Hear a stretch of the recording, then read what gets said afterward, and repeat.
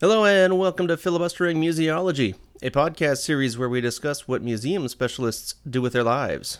I am Rob Denning, lead faculty for the history programs at Southern New Hampshire University's College of Online and Continuing Education. Today, James Fennessy, the Associate Dean of Faculty for History at SNHU, Susie Chung, an adjunct instructor and academic team lead at SNHU, and I are talking to Deborah Ziska. Deborah is a lecturer for Johns Hopkins University. She's a member of the board of the International Council of Museums, or ICOM. She's also a member of the board for the Art Museum of the Americas, which is part of the Organization of American States. And she is the former Chief of Communications for the National Gallery of Art in Washington, D.C. In this episode, we will discuss Deborah's roles in each of those institutions, and we're going to talk about her participation in a variety of museum projects, especially throughout Latin America. What is your name and what do you do? My name is Deborah Ziska. I'm a native Washingtonian. I live in the nation's capital. And I am currently retired after 40-some years in public relations, the last 3 decades in the museum field. And I've been teaching for 10 years at Johns Hopkins University online. I am now teaching in my retirement 2 courses, which speak to the different aspects of my career, one of them in museums and one of them in international development. I'm also sit on the boards of 2 boards with the International Council of Museums and the Art Museum of the Americas at the Organization of American States. Deborah, would you mind sharing a little bit more about your education background, just the different types of degrees that you pursued and how they helped you achieve your goals in the professional industry? Well, I started out as a studio art major at the Maryland Institute College of Art in my freshman year. I then transferred to the University of Maryland, where I tinkered around with several different majors, and I ended up in advertising design. But I also focused on art history, English literature, and radio, television, and filmmaking. I graduated in 1975, and I pretty much fell into a career in public relations around the Washington area because it answered all of the skills and things I enjoyed doing and what I learned in college. And so basically I have a Bachelor of Science. Over the years I have taken some graduate courses. I took some courses in telecommunications policy at George Washington. But other than that, my teaching is pretty much based on my career and my experience in museums. We'd love to hear more about your experiences at the National Gallery of Art. I was there for 27 years. I started out as a publicist in 1988. I became head of the press office fall of 95. And I don't know how long you all have been around, but that was when we had the first exhibition, the largest exhibition ever done, of the works by Johannes Vermeer, an artist who's better known today, but was not really well known outside of the art world at that time. And he, if my memory serves me correctly, there are only about 30-some paintings known by the great Dutch master. We had well over 20 of those works in the exhibition, which was a miracle at the time to get that many works together in one place. It was a rather historic exhibition, and of course we had advance passes were gone 6 months before the show opened. We opened to phenomenal reviews from all the major media. To see The Girl with the Pearl Earring, The View of Delft, to see all these great masterpieces in one place was something no one had ever expected to happen. But what happened a couple of weeks after we opened the show, the government shut down. 3 days later, there was a press conference on the lawn of the National Gallery of Art because we, of course, are a federally supported institution. And it was the Republican Congress. President Clinton was then in the White House. And they were having a press conference in front of Johannes Vermeer's sign outdoors and said the reason you can't see this exhibition that everybody's been dying to see is because the White House has shut down the National Gallery of Art. So basically, we were caught between the White House and Congress. Long story short, there were 2 shutdowns over several weeks in November and December. There were 2 blizzards. I became the acting head of the press office on the day that the government shut down. So in the course of that, by the end of the show, I was the head of the press office, let's say. We ended up opening the show during the second shutdown with private funds, with permission from the government to do that in the White House. We opened the gallery a couple days after Christmas with private funds, and people were lined up all around the West Building of the National Gallery, thousands of people. We had TV trucks up and down Constitution Avenue. And what happened was they could come in, they could see the show, they could buy a catalog, they could use the restroom, and they could leave. And that went on for a few days before we could reopen with public funds again. But that was such a major art event, kind of a cataclysmic art event. It showed how much people wanted access to their public institutions and wanted access to their parks, to their museums. So finally, Congress and the White House came to an agreement on the federal budget, and everything reopened. But it was a great moment for art museums in the United States. Could you also talk a little bit about your role with the International Council of Museums? I was very active in the American Alliance of Museums for many years. They housed the U.S. Committee of the International Council of Museums. We separated from the American Alliance of Museums because the International Council of Museums is actually a representative organization to UNESCO. We represent museums globally. ICOM is the only international organization of museums that represents all museums around the world to the United Nations. So we started our own national committee separately from the American Alliance of Museums about 10 years ago. And we started fresh with a membership. I think we're up to about 1,200 members now, perhaps a little more than that. I sit on the board. We are basically your passport to the world of museums. There are some 30 special committees for all museum specialties, all professions, that if you become a member of ICOM, you can join one of those committees. We have conferences going on every week somewhere around the world. Often there are many conferences being held in the United States. And I'm also a member of the board of the Marketing and Public Relations Committee of ICOM. And we are now planning our annual conference in Chicago this coming fall. Yes, right before the International Committee for Museology's conference in Tehran. So could you also speak a little bit about your Latin American Alliance project with the Organization of American States?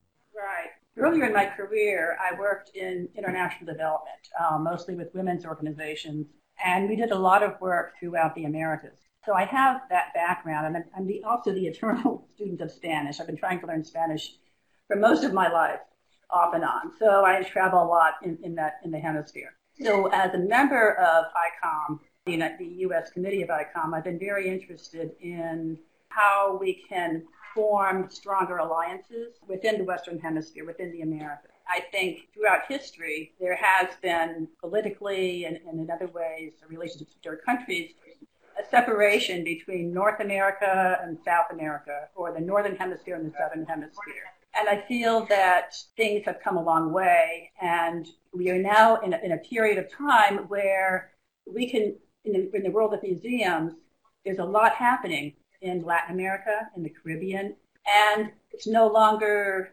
that the best examples are North America or South America. I think we can learn from each other. So what I've been doing is I'm developing a course for Johns Hopkins University called Museums of the Americas, Facing Challenges in the 21st Century. And basically inspired by the diverse cultures, the heritage of the Americas, I'm encouraging my students to think in new ways about the root causes of three issues: social and economic disparity, climate change and environmental degradation, and cultural identity and heritage destruction. And then we're exploring how museums throughout the Americas are responding to each of those issues in different ways. And there's a focus on community-oriented museums in the diverse specialties. And so that's what I found when I traveled to Colombia last fall. So there's a conference, the Art Alliance of the Americas and the Fundación TIPA of Argentina have been organizing biannual conferences. And the last one was held in Medellin, Colombia, last November. I had also seen last year, 2017, I think, a piece on 60 Minutes about Medellin, Colombia. Of course, we all know about how Medellin was once one of the worst cities in the world in terms of crime and drugs and murder. There were two programs on 60 Minutes, and one of them was about how, alongside what the government was doing to mediate with the rebels and to bring them back into society, Medellin was also taking great strides. And there had been a group of great thinkers and people in Medellin who were trying to figure out how can we change this dynamic? How can we reimagine how people live in society? What can we do? People from science, people from literature, people from government, people from business have been meeting since the 90s to talk about this.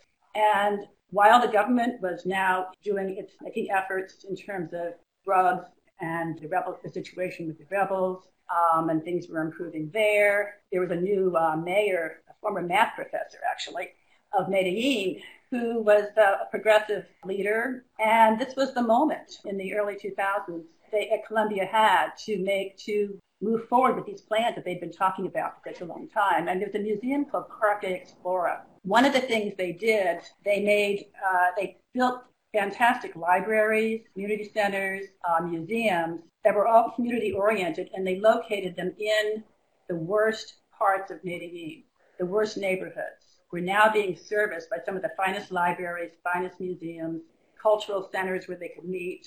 So then that was one part of the program. One of these museums is Parque Explora, which is an interactive science museum, which is located next to the neighborhood of Moravia. That happened to be the venue that hosted the conference, El Museo Reimaginado, which is Museums Reimagined. It was attended by museum professionals from all over the Americas, primarily.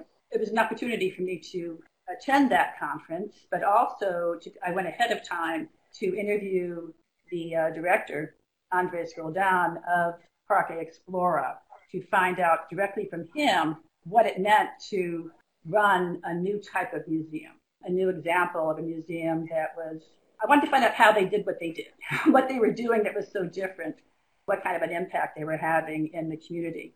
And Medellin has really turned around. We did a number of other things, but that became part of my course. I'm doing interviews. I interviewed Andres Roldan and people on his staff. And essentially, they have one program, which I delved into quite deeply. And before I go deeper into that, what I'd like to say is I'd also attended, I think the basic idea I'm moving towards right now is the idea that I'm interested in innovations and sustainable practices of community-oriented museums, of how museums are responding to their communities. Are they listening to their community? It's no longer a one-way street. It's really a two-way street.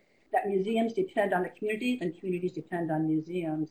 And that's the only way that we're sustainably going to move forward as a museum community. And so what happened at Parque Explora, for instance, was there's a community called Moravia, where it was one of the poorer communities where a lot of crime was happening, a lot of drugs. And there's also a mountain of garbage where people had lived for many years. It was very unsanitary. You can imagine all the problems. And there was also domestic violence was a problem. So one of the things the staff at Parque Explora did early on was they invited some of the mothers they had a kitchen at the museum, and they invited them in to cook their food and to have dinner, to have lunch with the staff. And of course, it's a very family-oriented culture, so the mothers would bring their children with them. And this happened over a series of months. And there was no agenda part of the museum. But what they did was they listened to the women and they learned from the women. And out of this, long story short, grew an exhibition based on 1001 Arabian Nights, where the women told their stories as characters in the Arabian Nights because it was too embarrassing to tell their personal stories. But this led to an exhibition where they actually told their stories as characters. And it was easier for them to explain their situations that way and some of the things that they were doing to change their lives. Another thing that happened was they gradually did some gardening projects where the women started growing food at the museum. And the mountain of garbage has now become this beautiful garden where they grow food, where they grow flowers, and they have a nonprofit as well. And they have a hothouse on the top so they can make a profit, they can make money to support their activities and support their families. There's a science connection, but they were also filling a need of the community that the community had expressed the need to the museum. So it wasn't the museum going to the community saying, here's how you can make this garbage dump into something beautiful. It was the people of the community saying, we need better nutrition, we need more resources. And so basically what they're doing is they're using agriculture and horticulture to improve their lives in this community. So it's science-based, but it has a practical application.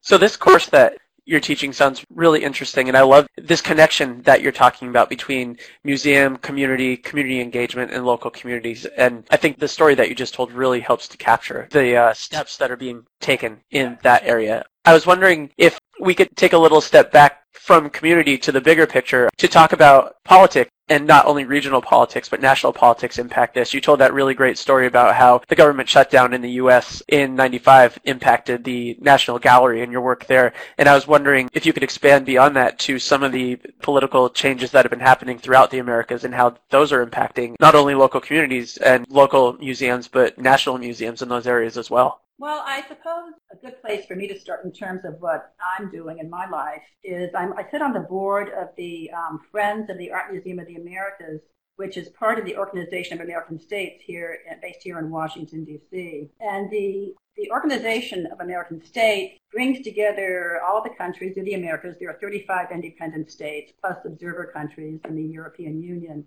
And they have 4 pillars. They just finished the Summit of the Americas in Lima, Peru. Our vice president went because President Trump was unable to go due to the situation in Syria. But there are basically four pillars that the OAS is founded on, and the Art Museum of the Americas has programs, visual components, art programs that reflect those 4 pillars. Those 4 pillars are democracy, human rights, purity, and development.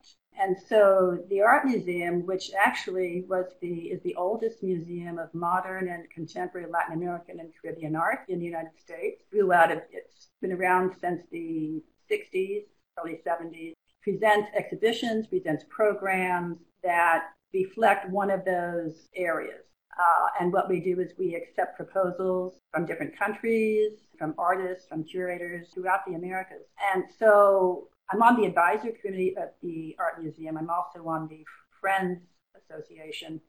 So through the advisory committee, I work with other scholars and people with different backgrounds to try to select exhibitions that will have some community outreach and message in terms of representing the Organization of American States, not just locally, but we're trying to expand the message nationally. We're also raising money as a member of the Friends of the Art Museum of the Americas. We're trying to raise money. We just printed the first catalog last August, first catalog in decades that's been done, featuring 100 of the most important works in the collection of the Art Museum of the Americas. And one really interesting thing is a lot of the major artists of Latin America launched their careers in North America here in Washington at the Art Museum. So there's a lot of potential to do a lot more with that, and I think to connect with countries throughout the Americas, not just with exhibitions in Washington, but we have 6 potential traveling exhibitions, which we can travel around the United States that will also bring a message about democracy in the Americas, about human rights and economic development and security. So that's one way that I am working with an organization that deals with politics, but deals with it in a more unifying way, not to divide, but to unite, which I think is also the purpose of the summit that they just convened last weekend in Lima. That's really interesting. And the story that you were telling about the redevelopment, or even maybe just the new development of museums in the rougher areas of Medellin, I wonder, do you think that that's going to be a trend going forward in other places around the world? I'm thinking about, I live in Columbus, Ohio, which obviously doesn't have the nefarious reputation of Medellin, but there is a big push recently to do major redevelopments to branch libraries in the poorer areas of town, and there's new museum centers starting to pop up in what would in earlier years would be considered rougher areas of town and all of that. And so I'm wondering, do you see that as kind of a trend that's happening worldwide that might lead, I can see obviously how it can lead to the revitalization of specific neighborhoods, but it seems like this has a lot of potential for revitalizing possibly entire cities, possibly entire countries. Do you see that that's happening kind of on a larger basis? Oh, absolutely. It's happening. Medellin is a great example, and the mayor of Medellin and representatives of Medellin are traveling to Mexico and other countries. They've even traveled to the United States to talk about their success and how museums and libraries and cultural centers and schools in the poorest neighborhoods are changing lives, are changing communities. And you can see it in Oaxaca, Mexico. I saw it happening in Rio de Janeiro in Brazil. And what's interesting is I think it's a different dynamic than what we've had before. I think sometimes we sit here in the United States and we think that we are the greatest, or we have all the answers, or we're ahead of the curve. Meanwhile, things are developing in the rest of the world, and we can learn a lot from what's been happening, for instance, in Colombia or in Mexico.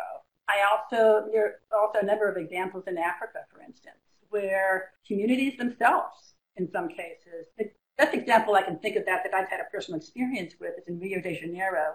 You're familiar with the favelas, which are the poor communities of squatters that developed on the hillsides of Rio de Janeiro. Very poor areas, a lot of crime, very crime-ridden, drug-ridden. I was there for an ICOM, International Council of Museums worldwide triennial conference in 2013. After the conference was over, the ethnological committee, I joined them for a 2-day visit in the favelas. And the first favela that we visited was an example, and I'm sorry I can't remember the name, but I'll try to send you the website afterwards. And what happened there was the community themselves, I think in the beginning they did work with the foundation, but now they're on their own. And what they did was they invited artists of Brazil to their favela to tell the history of the people in the favela. And they painted murals on the walls and the sides of buildings as you went up through the favela. It was like walking through an outdoor art museum, telling the history, the backgrounds, where the people came from, what they've been through, and where they've come to now. And so it was like, if you wanted to visit the favela, you could not just walk in like a tourist. A member of the community is trained to take you on the tour. So they own it. They control the tourism in the favela. And so they kept saying, at the end of this tour, we're going to take you into our museum. And so we looked forward to that. So at the end of the tour, we went into their museum. Well, the museum, first floor was a Catholic chapel. And then as you went up, the second floor had a computer lab. And then there was an arts and crafts area. And then there was a small shop where they sold their crafts. On the top floor, there was a community space where the community could meet and have gatherings. And so I said, well, that's interesting. I said, how can you have a chapel in your museum? And they said, well, we needed support from the Catholic Church, and they gave us money if we could put a chapel in. And the chapel is an important part of our life. So to them, their museum was a combination of these murals on the walls in the streets of the favela telling their history, and a community center where they had a computer lab for children to learn how to work on computers, where they had arts and crafts classes, where they could have community gatherings, and where they worshiped. That to them was their museum. So it's run and managed by the community, and they have their own website, and they raise money. So that was my first association with that type of community museum, was 3 years ago. And then I heard about what was happening in Medellin, and since then I've been studying this topic. And there's a huge movement in Oaxaca, Mexico, where the communities themselves set up their own museums, and they work with what's unique about the community in terms of their history. Usually it has to do with cultural heritage. Often that's the point at which the community organizes. They want to tell the story of their community, of their group, of their own heritage, usually indigenous heritage quite often, which of course is one of the classic issues that we all share from Canada down to Argentina, is a lack of recognition of indigenous cultures, a lack of understanding the history of European and indigenous cultures. Finally, I think indigenous peoples are finding many ways. We're hearing about bears' ears, for instance, in our own country out west. What we're talking about now is how communities of indigenous peoples are now able to claim their right to tell their own story. And often when they're doing this, they will build a museum, cultural center, a cultural community center, where they can meet and present their story and have their community activities. So that's basically a very kind of general way of talking about this, but I think it's a very interesting movement that's happening primarily in the Southern Hemisphere, but also with indigenous communities in our own country. So you spoke about the Brazilian favela project. Is this connected with the Mare Museum? It's to educate and politicize Mare's young people. And recently, Mario Franco, who is actually the product of one of the museum community projects, she was brought up in the favelas. Right. The Museum of Tomorrow, which is the English you're talking about, right? Mm-hmm. That's a very beautifully designed. I think it does relate to one of the favela communities. It kind of juts out. It's a peninsula that juts out from Rio over the water, and they have some very interactive. I think one of the features of that museum is not so much what I would call a community. It's not a museum that was derived from the community, but it does serve and interact with the community. So there are many variations on the theme of community museums. I think I can't remember the name of the foundation that started Museum of Tomorrow, but they are very focused on serving the community and interacting with the community. And as a matter of fact, the same thing happened in Medellin. I believe that the favelas and the poor communities around the Museum of Tomorrow, Rio, have free admission. And they also get very involved they have participatory meetings with the staff of the museum, and they are able to have a voice in the exhibitions that are shown and some of the content that's presented at the museum. I believe they also perform there, so they have a very close relationship and they interact with the museum. An interesting thing about the museums I talked about in Medellin is there's also the aspect of sustainability, how do these museums sustain themselves, and they do have to charge admission. However, one thing they do in Medellin is that they, if you bring your gas bill or utility bill, there are certain neighborhoods that they know by their codes that they live in the poorer neighborhoods. And that's how, if you present this bill, you get, your family gets in for free.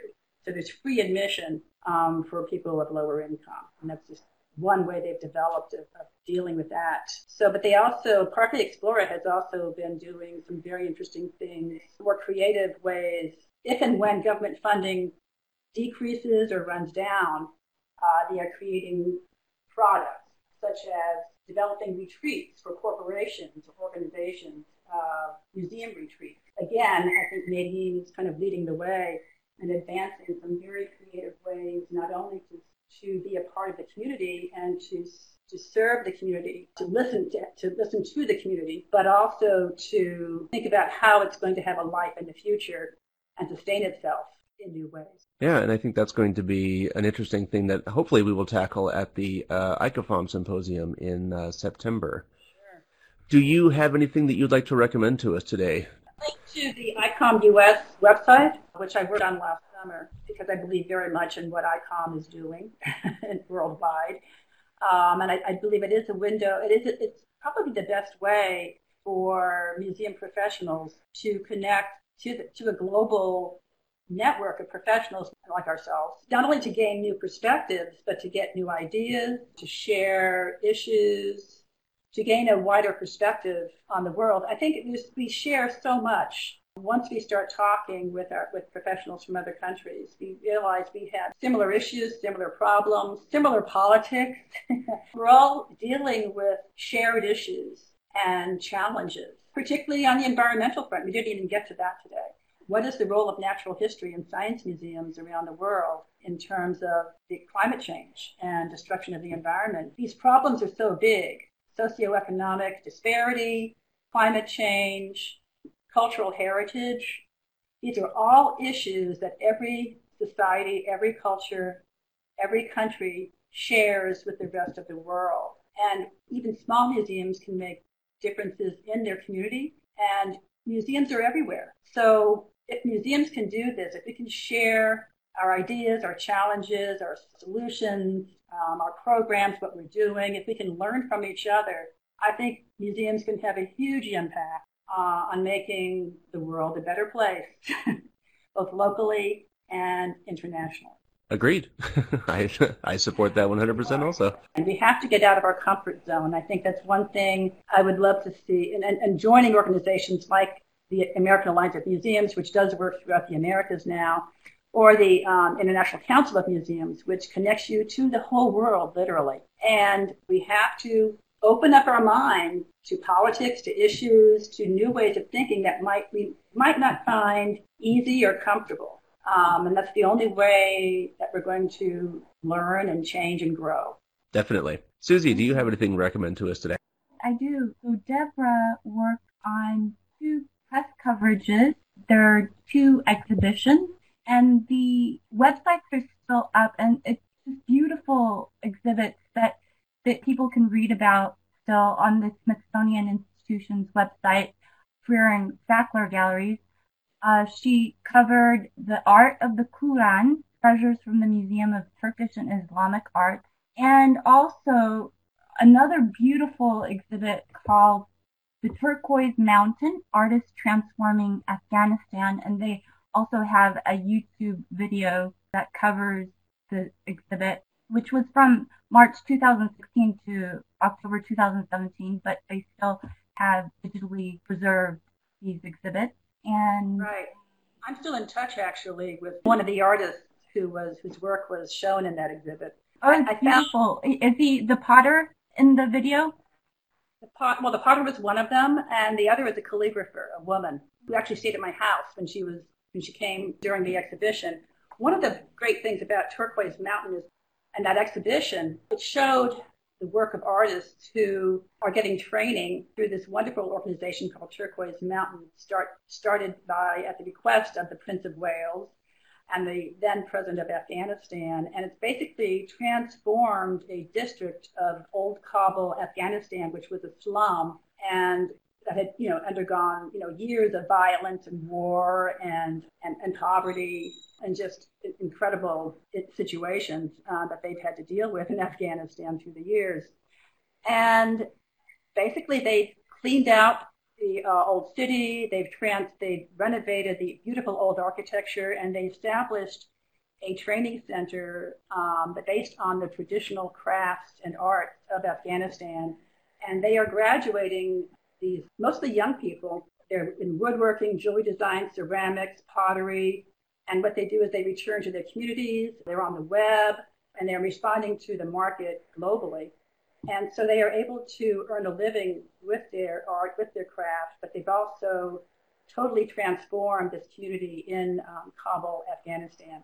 So what this exhibition did was it spotlighted the work of Turquoise Mountain and the actual stories of several of these artists who came to Washington to demonstrate their craft, but also to talk about how learning this craft has changed their life. And I think what it does is I think a lot of us think about how people in countries, war-torn, poor countries, developing countries, have no control over their lives. But sometimes once you start learning about what people have been dealing with, these are some of the bravest, most intelligent, most talented people you would ever want to meet. And those were certainly the stories. Once you hear the stories of the people like these artists in Turquoise Mountain, I was very proud to be able to have an opportunity that Freer Sackler gave me as a consultant to promote the stories of these artists at Turquoise Mountain. It was a great experience.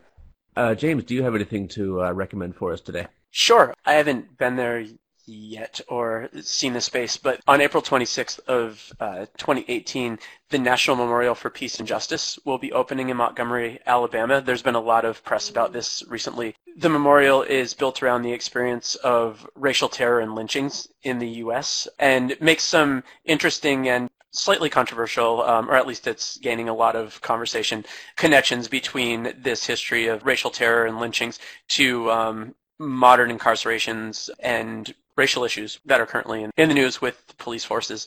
So I'm really excited to get the opportunity to visit that memorial once it's open and I get a chance to make it to Montgomery. One of the really interesting parts of this memorial actually is that it sounds like there are 800 different steel structures that represent a lynching that has occurred in 800 different counties. And the counties are actually being encouraged to take those structures back to their counties as visual representations of the lynchings that happened there in American history. So very excited for the opportunity to visit this place, hopefully sometime later in 2018. That comes, we just celebrated recently the first anniversary of the Smithsonian's National Museum of African American History and Culture, which sits right next to the Washington Monument in Washington, D.C., which tells that story in a huge way of the African American story of our country, which is a shared history. And I think now that we have the lynching memorial that you're talking about, and I think coming on the heels of the Museum of African American History in Mississippi as well. So I think this is, and we also see the rise of, I just went to a panel about the Bears Ears Heritage Site National Monument that we're concerned about out west in our own country. So I think this is a great moment in the history of our country and what museums are now answering a great need to tell the story of our country in new ways, to tell a more transparent story of all the people of our country. Okay, and so I will do my recommendation. There is a video game series called Assassin's Creed, and this video game series is about an assassin, but each entry in the video game series is set in a different time period. So there are some versions of the game that are in ancient Egypt. There's one that's in revolutionary America, one that's in revolutionary France, one that's in London in the 1860s, I believe it is. And so there's been a lot of praise for the actual history that's involved in these games. They actually have historians on staff with this video game developer, and they strive for accuracy in the visuals, in the costumes, the speaking patterns, that kind of thing. And so the video game series Assassin's Creed has received a lot of good vibes from historians, I suppose you could say.